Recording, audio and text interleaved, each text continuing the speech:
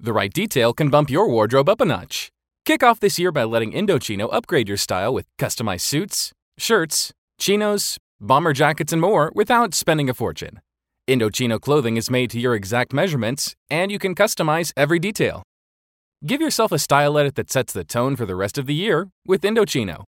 Get $50 off any purchase of $3.99 or more with promo code STYLE at Indochino.com. That's Indochino.com, promo code STYLE.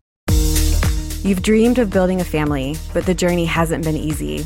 I'm Dr. Laura Shaheen, a reproductive endocrinologist helping people build families every day. On our new podcast, Baby or Bust, we'll be learning from both reproductive experts and people who have faced challenges just like yours. Join us every week for Baby or Bust, wherever you listen to your podcasts. Make sure to follow us so you never miss an episode.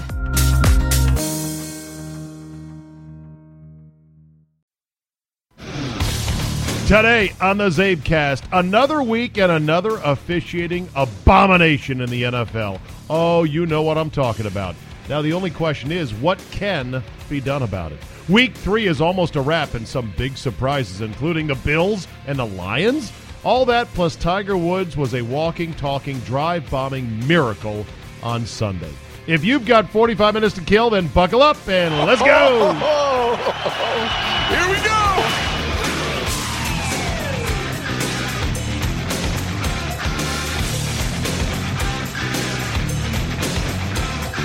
Monday, September 24, 2018. Thank you for pressing that little triangle. Well, are you not entertained? Are you not entertained? Are you not entertained? Oh, I know. If you're a Packer fan, you are not entertained. And not in a good way, in any way, shape, or form. You are pissed off, as a matter of fact. You are infuriated, and you are at wit's end about yet another completely bullshit call that may have cost your team the game, although we'll get into that in just a second. It has reached the level of absolute flabbergasting absurdity in the NFL. Just when you thought hashtag this league could get any more ridiculous, well, here we are. For years and years, I think you and I and everyone who's watched football for their whole life has heard the phrase by some grumpy old man, let's put the quarterbacks in skirts out there. Well, we're kind of at that point, aren't we? What can be done about this issue? It's like the league is not just doubling down, they're tripling down. They're pushing all their chips in because they know what are we going to do? I said this a couple weeks ago.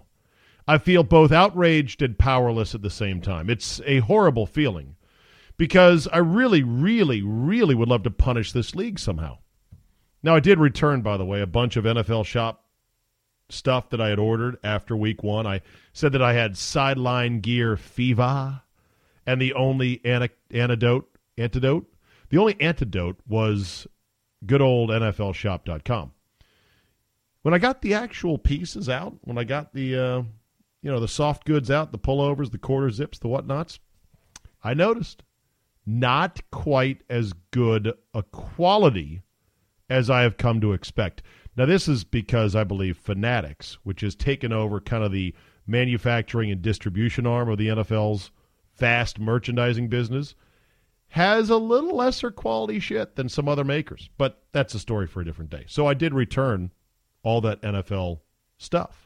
That's number one. Number two, I actually decided after the 1 o'clock games were over, I texted my wife, who was coming back from a college fair with my youngest daughter. I said, hey, let's go out to dinner.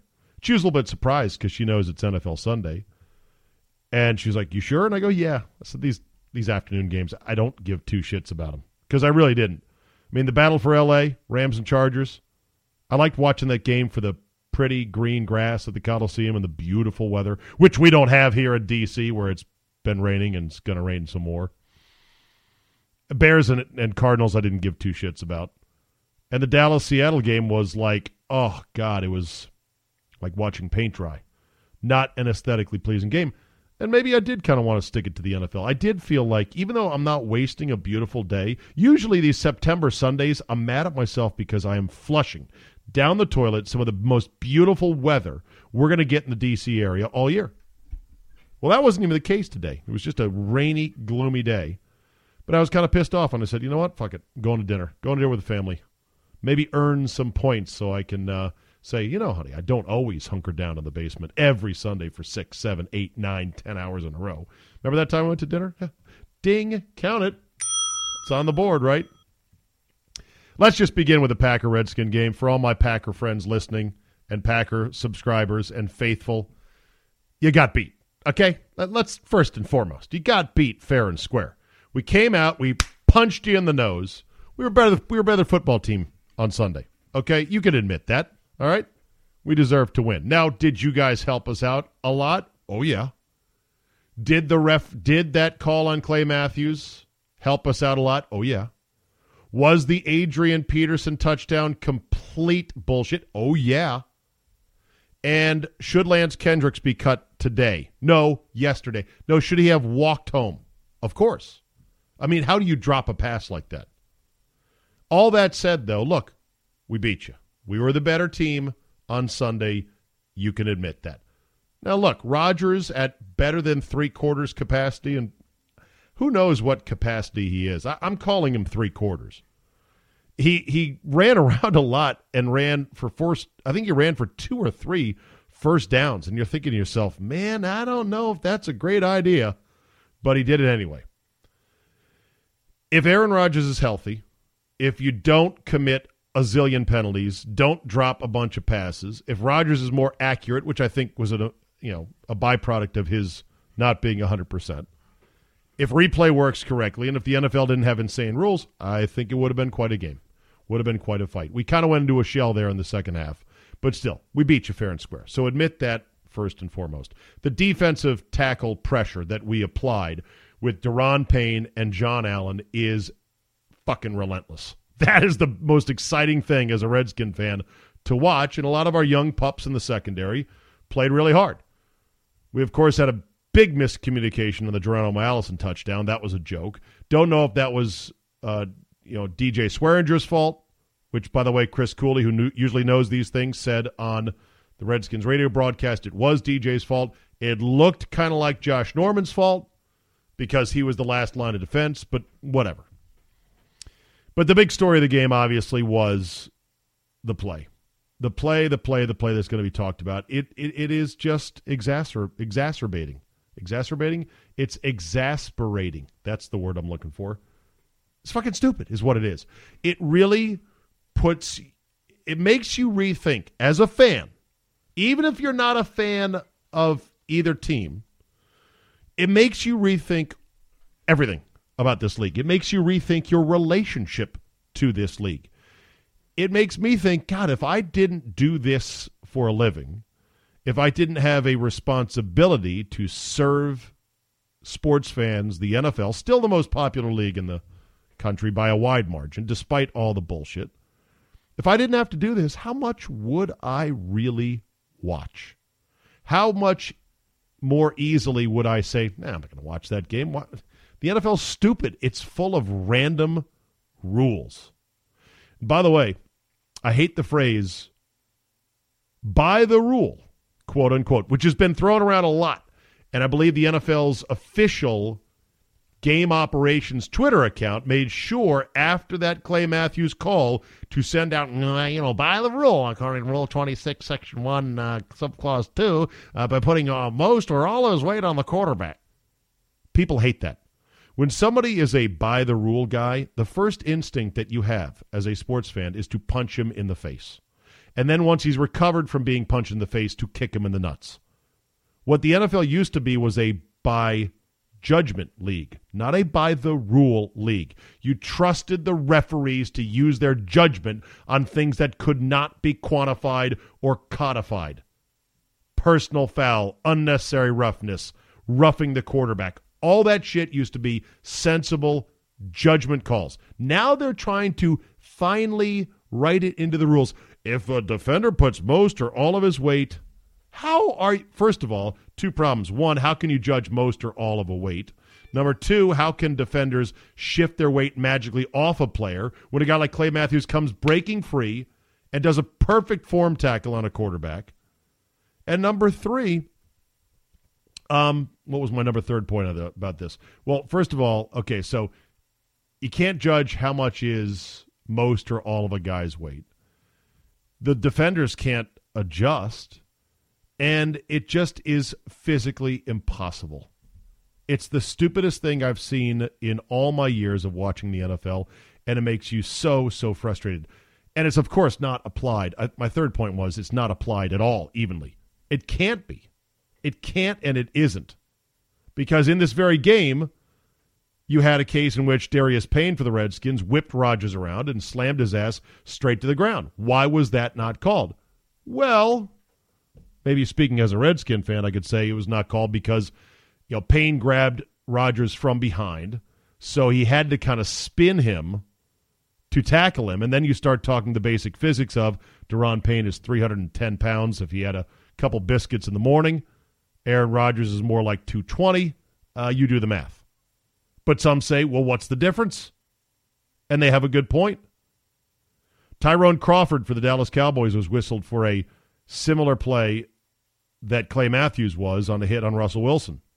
Totally bullshit. Everyone hated it. Even my Seahawk fans said that's ridiculous. Aaron Donald wiped out Phillip Rivers. Not called. You'll see that play at some point during the week. Case Keenum was blasted from behind by T. Sizzle, lost the football. Sizzle landed on him. For the most part, maybe he shied off just a bit. That was not called a penalty.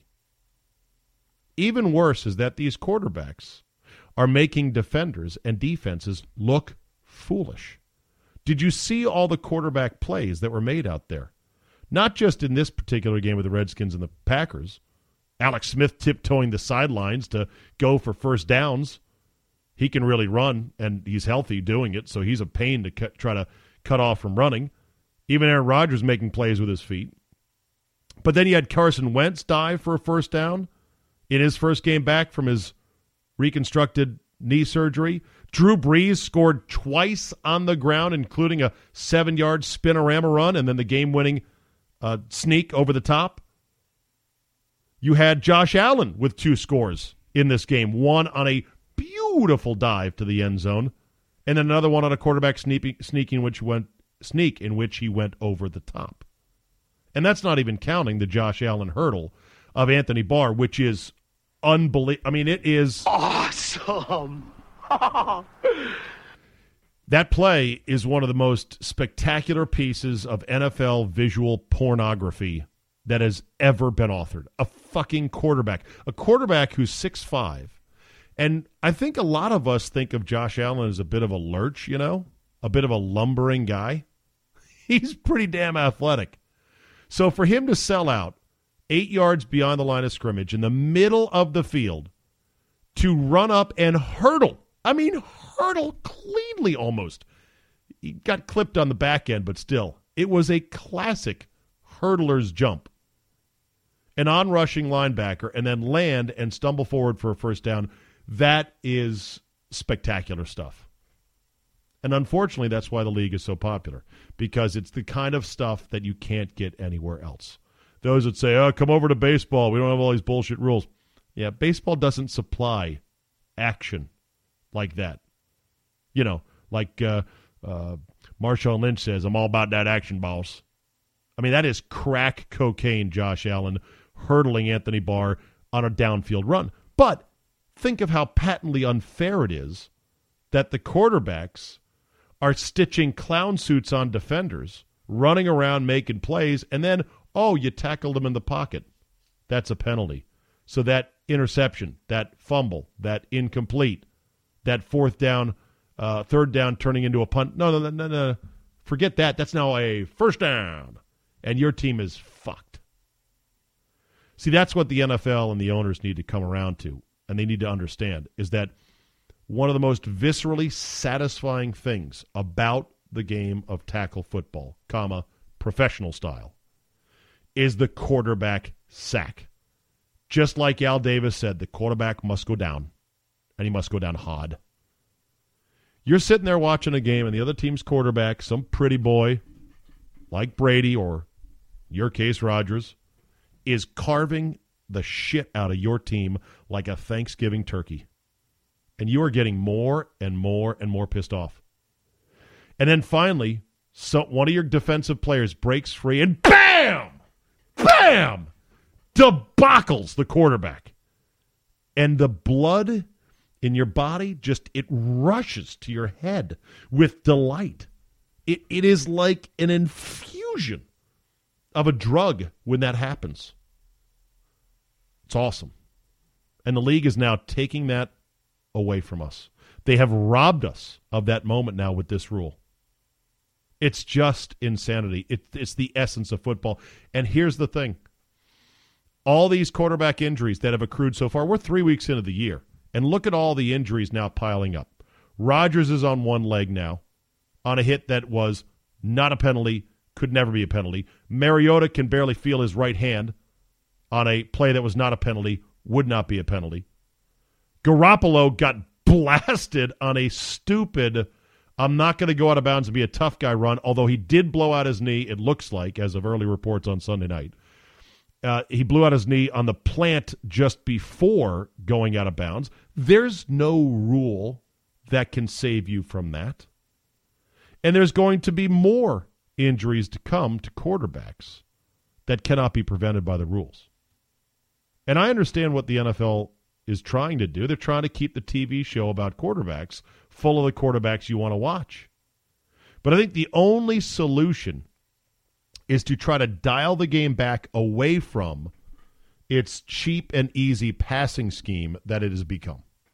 That's the only solution. And then to take out those protections for quarterbacks. You have to. All this, if he slides feet first, you can't touch him. Fuck that. If he slides and he's running, he can get hit. Can't hit him low. Why not? You can hit anyone else low. That protection's got to go. I'll say you can't hit him in the head. That's fine. But other than that, everything else has got to go. These quarterbacks, if they're going to run around and hurdle guys and dive into the end zone and stitch clown suits on the defense, they've got to think twice about that. And guess what? If one of them gets hurt doing it, you know what? Hope you got a good backup.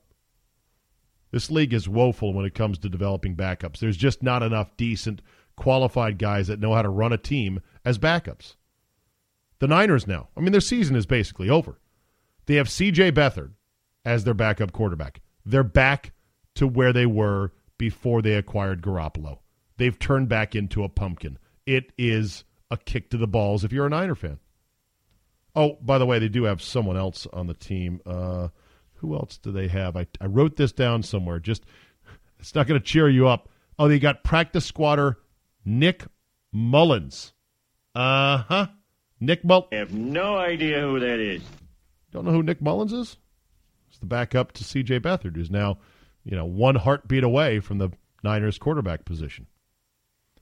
The game has gotten away from being more balanced, run and pass. I just picked some I picked interval dates going back, starting in 1980, 1990, 2000, 2010. And just out of curiosity, I said, okay, let me see how many 1,000-yard rushers there were on those particular seasons. And let me see how many 3,000-yard passers there were on those particular seasons. Well, starting in 2000, in 1980 and 1990, it was weird because it didn't quite support my trend line, so I'll forget about those conveniently. There was 8,000-yard rushers in 1980. There was 8,000-yard rushers league-wide in 1990. But in 2000, it was the golden age of running the football. We had 23 1,000-yard rushers in the 2000 NFL season. Since that time, it's gone down to 17 1,000-yard rushers in 2010, and last year there was only 9 1,000-yard rushers. So there's been a steady decline. Meanwhile, look at the 3,000 or more yard passers. In 2000, there was only 13. In 2010, there was 22. In 2017, there were still 22. So the 1,000-yard rushers, going back almost 20 years, has gone from 23 to 17 to 9, and the 3,000 or more yard passers have gone from 13 to 22 to 22. That's where the league is. Running the ball is for suckers. A, it's too hard to do it for big gains, and B, look at the protections at quarterback. So teams now are chasing that unicorn quarterback, and they're paying guys the kind of money that you know deep down they're not worth. Kirk Cousins, maybe Jimmy Garoppolo, and others, Joe Flacco for sure. But it's like the ticket to ride. You got to have a guy that's half decent. Once upon a time, you could get to the Super Bowl, maybe even win it, with a guy who was not considered to be a franchise quarterback. And he didn't account for a huge chunk of your salary cap. I'm talking about guys like Brad Johnson, who won it for Tampa. Jake Delhomme, who lost close game to Tom Brady and the Patriots. Rich Gannon was not considered a franchise guy. Matt Hasselbeck for the Seahawks, he was their starter, but it wasn't like they said, well, we got Matt Hasselbeck, we're good. We're going to kick everyone's ass. You had a Dilfer versus Collins Super Bowl one year, 2000. Yes, Trent Dilfer, with basically only a defense behind him, rode his way to the Super Bowl with the Baltimore Ravens. Kerry Collins was the loser that game for the Giants. Going further back, you could get, the Redskins switched to Doug Williams mid-season. Mid-season the Redskins did. This used to be the NFL. Quarterbacks were not nearly as important, and they didn't cost as much money as they do now. Of course, we're talking, if you go back to the Doug Williams era, then you're talking no salary cap, so it's harder to compare. I don't know what the league wants to do. I know they want scoring. I know they love fantasy. I know they love passing. I know they want their star players upright. But they are fighting a losing battle, and they're now making it even worse with these penalties that are turning off people left and right because the injuries to the quarterbacks, the stars of their TV show about quarterbacks, are going to keep happening anyway on plays that you cannot whistle, you would not whistle, and there's no way to protect them. As far as what Clay Matthews is going to do, I don't know. One last thought on that play. McCarthy got all pissed off, and rightfully so.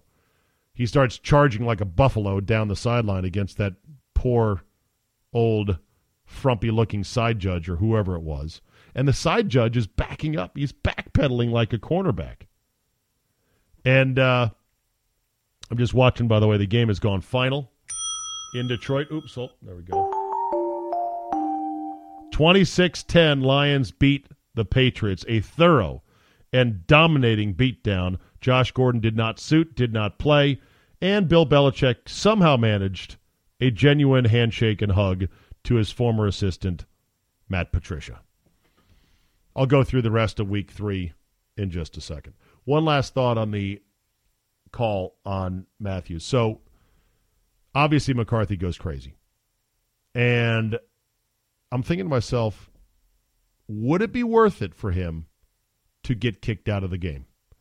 To literally stomp out to the middle of the field, start throwing his headset, throwing his jacket, throwing his clipboard, having a complete and utter meltdown to say, I am going to go crazy. I know I'm going to get kicked out of the game. I know I'm going to get fined. But I'm going to do this for the league. I'm going to make this such a big story, it'll lead the Today Show. Oh, look at this NFL coach. It goes crazy. Why was this coach going so crazy? Because look at this bullshit that they're now calling in the NFL. It would generate enough attention that maybe the NFL would then feel like, hey, this is bad PR. We're going to fine Mike McCarthy, obviously, maybe even suspend him. Although, here's the thing. When was the last head coach in the NFL you can remember to get kicked out of a game? I can't. They just don't. They never do. I think in part because it's not part of the game like baseball is. And, of course, there's so many games in baseball, and there's not as many decisions to be made during the game that the manager is not necessarily that important. Basketball, they get kicked out on a semi-regular basis from time to time. But football, I can't remember it. But would it have been worth it for McCarthy to take the fine, to maybe look stupid, at the moment by flipping out, but maybe to say, I've got to take one for the league. This is unsustainable. This is crazy. Of course, if he had stomped out, I don't know how the restraint it takes for coaches not to literally punch a referee it's admirable. because I can understand how you would want to absolutely punch good old Craig Rolstad in the face. And, of course, what made it even more shameful was the fact that Alberto Riveron, who was AWOL most of the week until he put out a Friday video on the hits the league officiated the week before and left out of his video any mention on a Friday of the Clay Matthews hit from the previous week. Alberto Riveron called the Fox broadcast booth to tell Catalan and Burkhart, oh, by the way, that was a good call because by the rule, fuck you, Alberto Riveron, league stooge. And guess what? Dean Blandino, who is now disagreeing with all these calls, just like Mike Pereira, just like Terry McCauley, they were all league stooges too at one point. Not so much McCauley and Pereira, but certainly Riveron is the new league stooge, and he will dance to the league's tune, just like Blandino did. And it just is so maddening because the owners, and where is one owner to step out of line and say, we've got to change this. This is a bad look for our product. I disagree with this policy. Give me one owner. 1 out of 32. In the NBA, at least Mark Cuban, for all of his faults, remind me later in the week to go off on, where's Michelle Beadle about the Mark Cuban thing, since she was pretty much implying the NFL and football in general, college pro, is evil. I'm going to go back to the NBA, the good league that does everything right. Where is Beadle on Mark Cuban to say this is an outrage, he should be stripped of his team? I can't believe he let this culture go on for so long. Where's Michelle Beadle on the Celtics player who is facing aggravated felony charges of domestic violence? Whatever, later in the week. But where's one owner? See, Mark Cuban in the NBA was the one owner who, once he bought the team and was a couple years in, started to really rail on David Stern and say, what the fuck is with the refereeing? The refereeing in our league sucks. And he started charting numbers, and he started charting crews, and he started uncovering certain things with data like, hey, Steve Javie calls more offensive fouls than any other ref in the league. What the hell?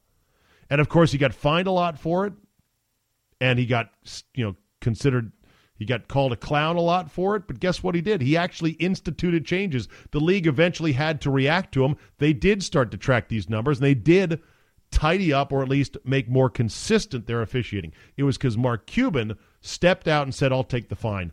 This is bullshit. Where's the NFL's Mark Cuban? Where's the one owner to go, hey, this is bad for our product. We have got to fix this now. We are going to lose a generation of fans. Not overnight. You're not going to see it overnight. It's not going to be TV ratings down 40%. There's too many other good things going on, and if it doesn't happen, if the travesty doesn't happen to your team, you go, oh, that kind of sucks. But it didn't happen to my team. We won. Woot woot. I'm happy. But it's going to hurt the NFL, and it's going to hurt them bad if they don't figure out a way to go, you know what? We can't try to, by the rule, everything around the league. All right, let's blitz through the NFL game by game. I'll give you some notes and nuggets and do it as efficiently, not quickly, efficiently as I can. All right, let's touch up on the Redskins win over the Packers. 31-17, your final straight-up upset win. Packers were favored by 3. Skins go to 2-1. We go into a bye week, and the Buffalo Bills await the Packers next week as they are 1-1-1. Like I said, relentless heat on Rodgers, which caused a lot of offensive holding penalties, a lot of defensive back holding penalties. Packers secondary is a disorganized mess, but you Packer fans know that already. And losing Balaga really hurt. Losing Wilkerson really hurt for the Packers.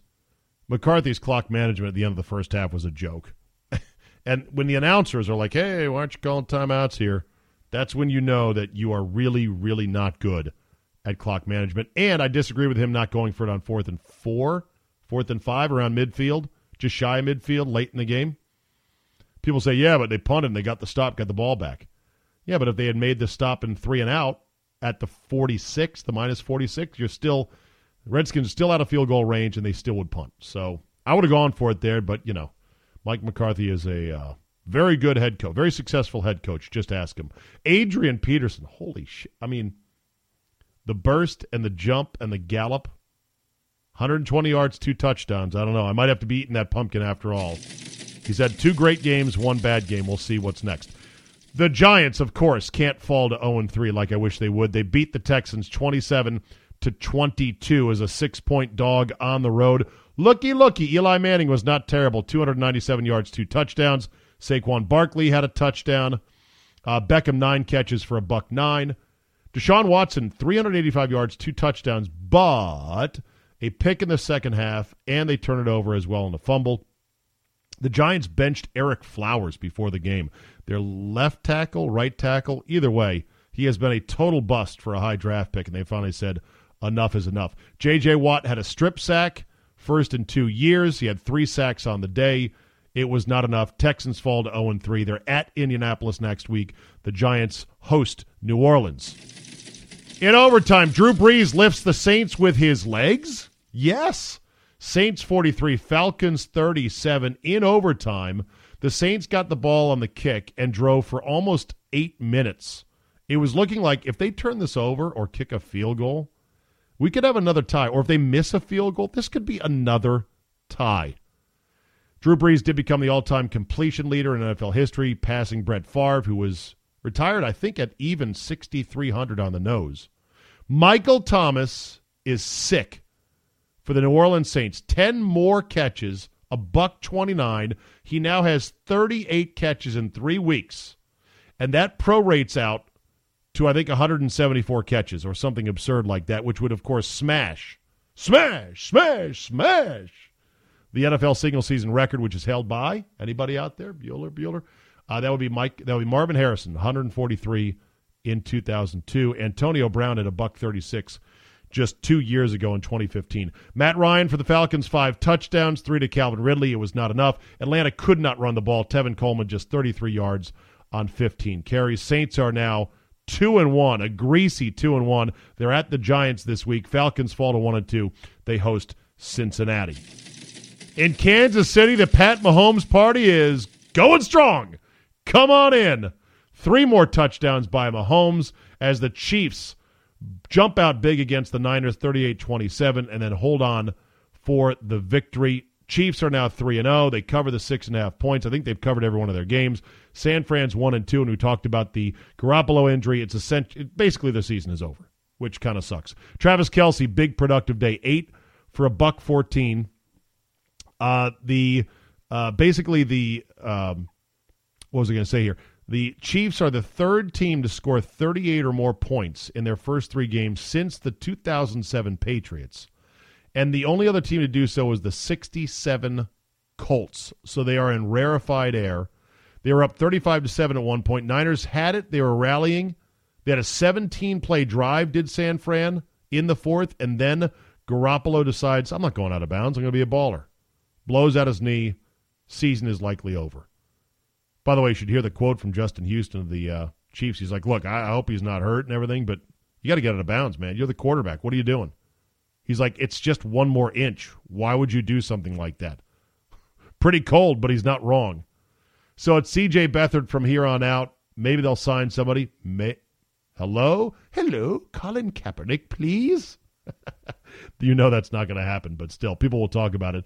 Other than that, it's practice squatter Nick Mullins. That's all they've got. Chiefs are at Denver. Divisional showdown next week. The Niners host the L.A. Chargers. Chucky is still winless in silver and black. Raiders fall to Miami 28-20 down in Miami. And who is Jakeem Grant?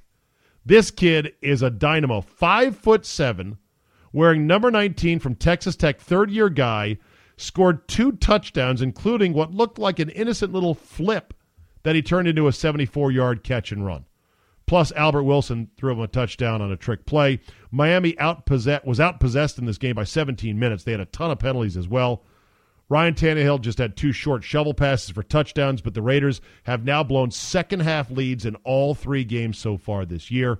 The 0-3 Raiders host Cleveland. The 3-0 Dolphins are at New England. In Minnesota, The Buffalo Bills with a stunner of the day, 16.5-point dogs. They ripped the Minnesota Vikings 27-6. It's the biggest NFL upset by a big dog in decades. I forgot what the actual day was, but it's the last 16-point underdog to win since 1995. And that would be December 3rd. It was my Redskins over Dallas. That was the one win that year I think my Redskins had, or was it vice versa? Whatever. 1995, last time a 16-point dog won outright, and the Bills demolished the Vikings. Someone said jokingly, hey, maybe Vontae Davis should just come back next week or show up in the locker room on Monday like nothing happened. Like Costanza. Well, what? Quit? No, retire. I meant retire for a week. Yeah, we're winning. Josh Allen was an absolute dynamo. Running, throwing, you name it. Kirk Cousins had a bad day. Yes, he did. Ooh, yes, he did. Had 3 strip sack fumbles, of which I don't know how many are his fault, but you can't fumble, period. Got to feel the pressure, know the pressure, get rid of the ball, or hold on to it. Not good.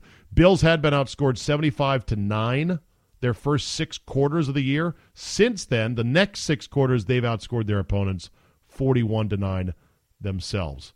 Also, Josh Allen was sacked 3 times. He fumbled all 3 times, but guess what? The Bills recovered all 3 times. I think sometimes recovered fumbles get lost in the wash from those of us who talk about football and amongst fans because, well, they don't appear in the box. I mean, they're in the box score, but you don't really notice them. Fumbles are fumbles, and fumbles are random. There is nothing about recovering fumbles that is not completely and totally random. Also, the Vikings set a record for the fewest rushes in the game with 6, partly because Dalvin Cook was out, another part because, well, they were getting their asses kicked. The dumbest part of the game, and this is one of the dumb things from the week, I have a list of dumbass plays by NFL players and by coaches. I see the game at the end, there's like 16 seconds left. Kirk Cousins is still in the game, down 27-6, rushing to the line of scrimmage to try to run one more play. Dumbest shit ever. This is what coaches do. They think in macho terms, they think in superstitious terms and cliched terms. I'm a tough coach. I'm going to keep Cousins in there till the very end. Well, okay. You better hope he doesn't blow a knee out like Garoppolo. Then you'd be like, oh, why do we have him in there? Pretty stupid. Bills improved to 1-2. They're at Green Bay next Sunday. The Vikings have a quick turnaround Thursday night. Get on a plane at the L.A. Rams at 1-1-1. In Philly, Carson Wentz got the homecoming he deserved and the welcome back he deserved, and he also got the win, but not by a whole lot. 20-16 your final. Eagles win, but they do not cover. Wentz 25 of 37, 1 touchdown pass, 1 interception, 255 yards. He was sacked 5 times. He ran around pretty good. Looked like he felt pretty comfortable on that knee. Andrew Luck, meanwhile, threw it 40 times for just $164. Not very efficient. Did have 1 TD passing. Colts could not run at all. In fact, Luck was their leading rusher with 33 carries. The Eagles got good running from Smallwood and Clement. With Ajayi out, they combined for 112 yards between them and a touchdown. Colts did have a 1st and 10 at the 11. Late in that game with 4 cracks in the end zone to take the lead. They couldn't do it. They ended up getting the ball back one last time, had one last Hail Mary into the end zone, and couldn't convert that one as well. The Colts fall to 1-2. They're home against Houston. The Eagles are 2-1 now. They're at Tennessee. In Carolina, Cam Newton put the cape on and said, "Ride me, boys." The Panthers beat the Bengals 31-21 behind 4 Cam Newton touchdowns. 2 of them running, 2 of them passing. And how about the day for Christian McCaffrey, the Stanford product, 184 yards rushing. That is a new career best. And 14 catches the week before. He is quietly proving out to be a very good first-round pick. Panthers totally had 230 yards rushing as a team. Cam had quite a bit of those. Andy Dalton, 4 picks on the day. 2 of them by rookie Dante Jackson for the Panthers. Giovanni Bernard, only 61 yards. Oh, and A.J. Green left the game in the third quarter with a groin injury. He got upended going up for a pass and pretty much landed on his coccyx bone. But they say it's a groin injury. The hit in slow motion looked spectacular. Bengals now 2-1. They're at Atlanta next week. The Panthers have a bye week as well. They go into that 2-1. In Jacksonville, classic letdown spot for the Jaguars. I told you, and they certainly did let down. Not only not covering the spread, which I think went off at about 7 or 8 once the line finally got posted, but they lost outright, 9-6 to the Tennessee Titans. Classic Titans-Jaguars game, 9-6. I think it was all field goals. Titans got 3 scoring drives from Marcus Mariota, who came to the rescue after Blaine Gabbert left the game with a concussion. That's another one, by the way. Tyrod Taylor concussion. Was there a flag for a dangerous hit? No. And I don't think Gabbert was hit with an illegal hit either. Concussions and injuries happen. The NFL has got to understand this. Mariota, 12 for 18 only, 100 yards passing, but he ran for 51, and they played mistake-free football. Tennessee might be the grittiest, most disciplined team in the league because they are winning ugly right now. If they can get Mariota back healthy again, look out. They're 2-1. Tennessee hosts Philadelphia. The Jaguars are 2-1. They host the Jets. Jaguars missed Fournette in this game. He was out with an injury. They also were without their left tackle and right guard.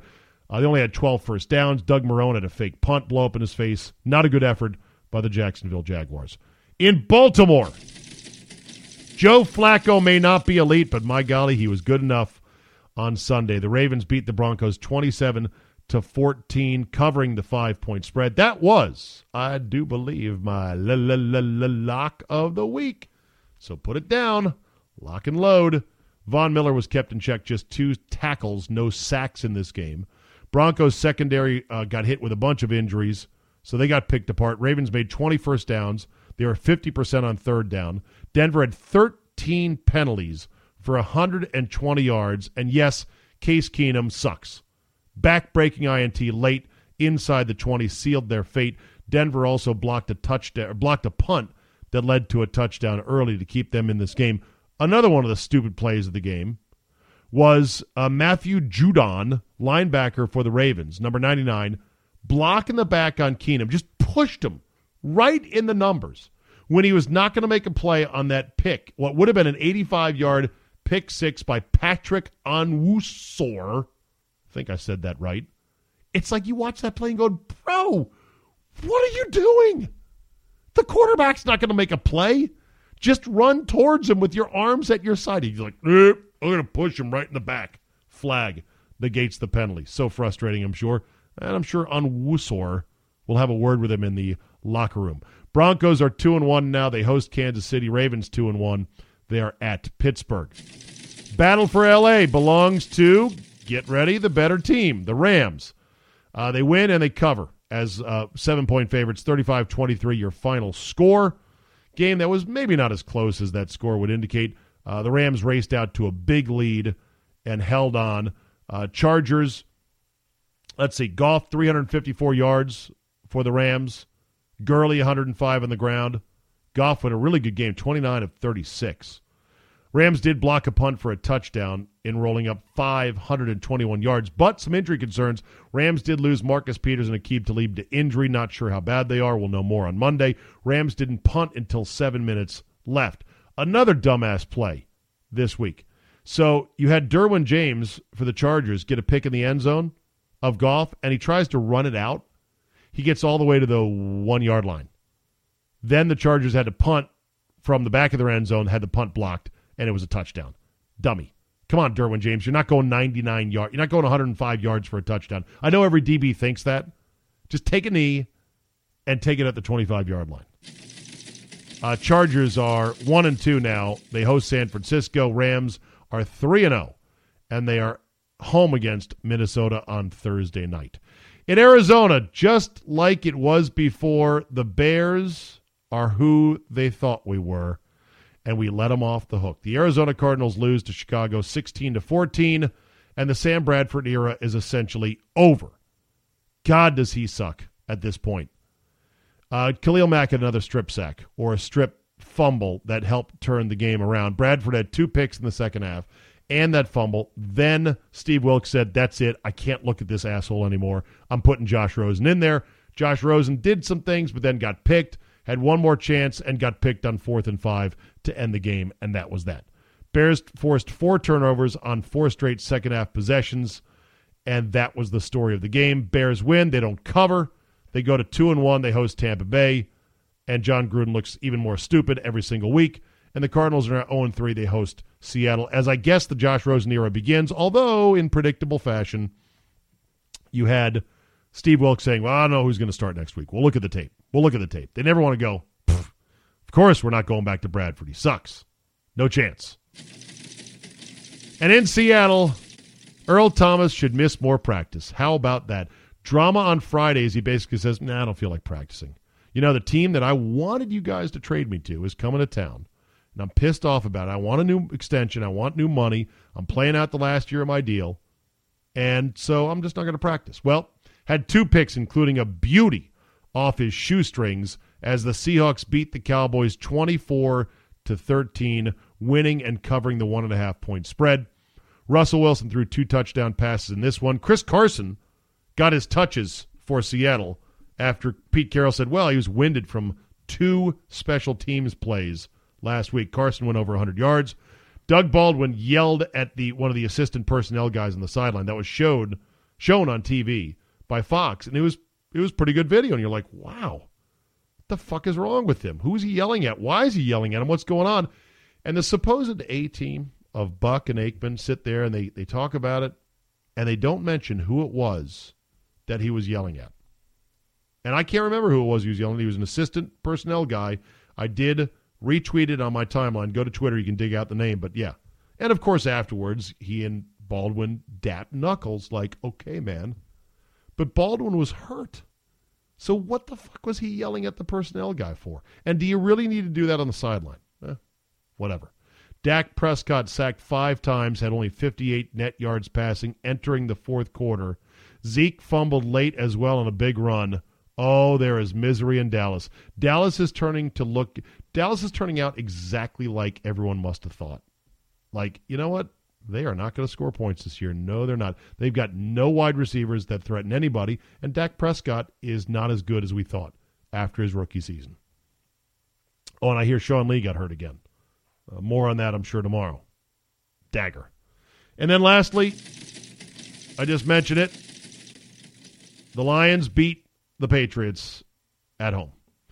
What do we say about this game? The Patriots were 38-13 historically after a loss, ATS. They were beating the spread in that 38-13 run by a margin of 8 points per game. And didn't Mr. X say in the Friday Football 5 Ways premium podcast, that's why I'm not touching the Patriots, because 80% of the money is on New England? Well, he was right on that one. Of course, Mr. X also had Virginia Tech over Old Dominion. Oops, not so good. Lions beat the Patriots 26-10. And it's going to be tempting now with the Patriots at 1-2. It's going to be tempting to go, here it is. Brady was just 14-26 for a $133. It's going to be tempting. Sony Michel, only 14 carries, 50 yards. It's going to be tempting to say, this is it. Buckle in. Get your popcorn ready. This is the beginning of the end for the Patriots dynasty. Every time they win or they lose 2 in a row, which doesn't happen very often, it's get your popcorn ready, right? I'm going to wait just a bit because there's nothing worse than getting ready, all geared up for the Patriots' demise, and then see them turn it around and figure things out. So, yeah. So there's week 3 for you, and we've got one more game tonight, which would be Steelers at Buccaneers. Tampa Bay is a 1-point favorite. Ryan Fitzmagic should throw all over the Steelers secondary, but guess what? Taking the home team that's 2-0 against a team that's been struggling, that is winless so far. They've got to tie, the Steelers do, with an obvious matchup issue, as in hot quarterback, hot receivers against bad secondary. At home, Monday night, it's so tempting. The square play is take Tampa Bay -1. I will take the Steelers plus the 1 to close things out on Monday night. All right, let's end on Tiger. And there'll be more golf talk this week as the Ryder Cup is upon us. So, damn you people, this is golf! If you don't like golf, it's going to be a rough week for you because I'm going to talk golf. What Tiger Woods did on Sunday to win the Tour Championship and to almost steal the FedEx Cup and the $10 million that he doesn't really need, even though Elin did take a lot of it, is nothing short of a walking miracle. I mean, it's amazing. It's stunning. It is flabbergasting. We're talking about a year ago and 3 months. Memorial Day 2017, he was not playing golf. He was just dripping out simulator videos of 9-irons indoors that looked timid at best. And then he crashes his car, gorked out on goofballs, doesn't know where he is, looks like a disheveled mess. That was Memorial Day 2017. So count the months. 1, 2, 3, plus 12. 15 months later, he won the Tour Championship. And don't even come at me with short field, everyone else looks disinterested, blah, blah, blah. Fuck that. Tiger Woods was flushing it all week long, and he can putt now. It's like when Happy Gilmore says, uh-oh, Happy learned how to putt. Tiger's gone back to that old familiar putter. It's either the exact same Scotty Cameron that he once had, or it's a newer version of it. I don't know. Golf nerd. But he's learned how to putt. It's an amazing thing. And guess what? He looked genuinely blown away at the moment. And he is a better person. I'm not saying he's a good person. I don't know him as a person. He's a better person, though. Tiger 2.0 is way better than Tiger 1.0 because Tiger 1.0 was an asshole who took his life and what he could do on a golf course for granted until it was taken away from him or until he threw it away with the injuries and with the scandal and everything else. He treated other pros poorly. He treated the media poorly. He worked in his own orbit and didn't interact with other people in the way that you would hope a champion would, and he's better now for it, and that's great, and it's great for the game of golf. I'm a big tent guy with the game of golf. A lot of people watch that, don't watch any golf. They only watch Tiger, and that's fine. Come on into the tent, watch Tiger. While you're here, pick up a club and just waggle it around and say, God, you know what? I might want to try that sport. It's not a sport. All the cliches about golf are totally wrong. It's the game of a lifetime. It's not for dorks. Athletes play it. All these retired athletes, alpha athletes in football and basketball, baseball and hockey, they play golf because it's the game that you can constantly be competitive at and to practice at and to pour yourself into at any age for the rest of your life. And Tiger Woods is cool. He's the fucking coolest. He is the needle. He doesn't move the needle. He is the needle. And to see that crowd marching up with him like the Pied Piper of golf was awesome. Unbelievable. I would have never thought it would have happened. I thought he had a chance to win one more major, one more tournament, which was the Masters, short field, familiar course.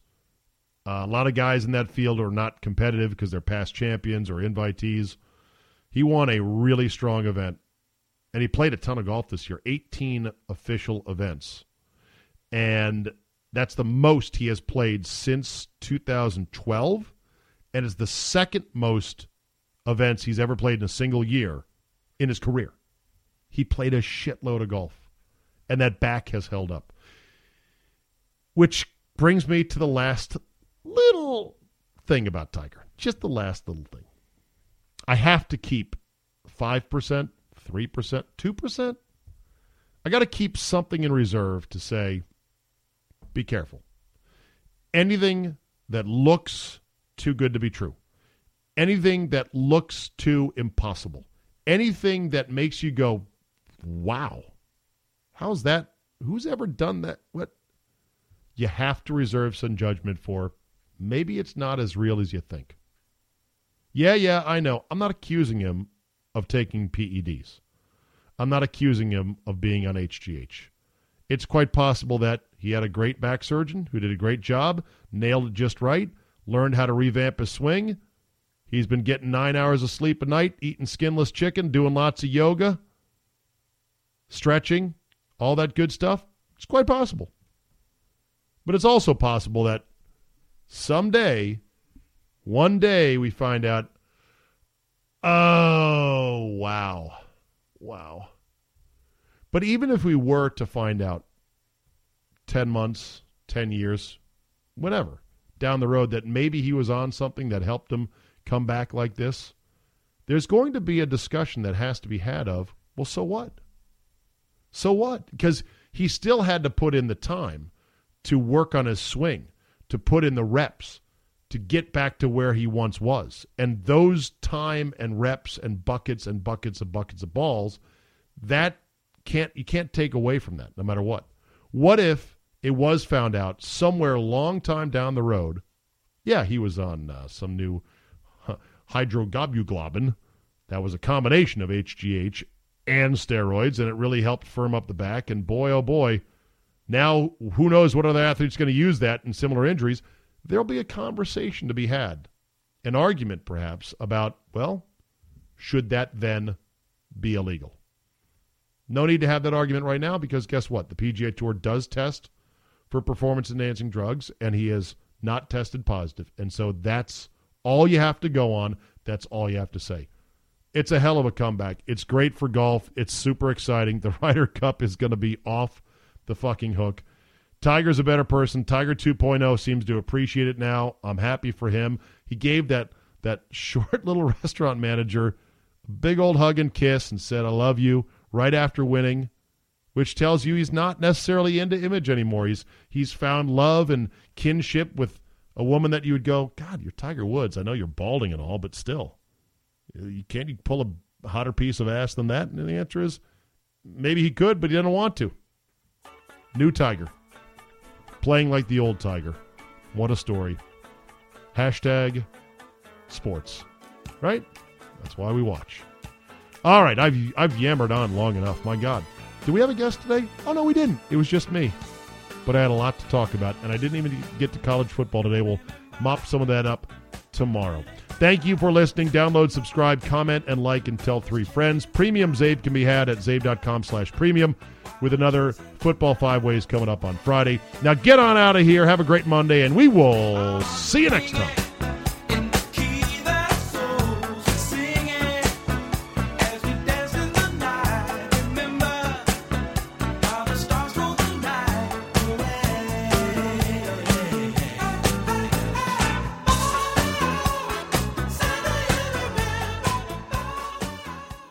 Whether it's finding a signature color or a new statement piece, the right detail can bump your wardrobe up a notch. Kick off this year by letting Indochino take care of your style edit. Customize everything from suits and shirts to chinos and bomber jackets at prices more affordable than you might expect. Indochino offers completely custom-fitted clothing at surprisingly affordable prices. Each piece is made to your exact measurements, and you can customize every detail, including the fabric, lapel, monogram, and statement linings. Create a suit that fits you and your style perfectly. The best part? Indochino suits start from just $449 and shirts from $79 with all customizations included. Get a wardrobe personalized to your taste without spending a fortune. Give yourself a style edit that sets the tone for the rest of the year with Indochino. Get $50 off any purchase of $3.99 or more by using promo code STYLE at Indochino.com. That's Indochino.com. Promo code STYLE.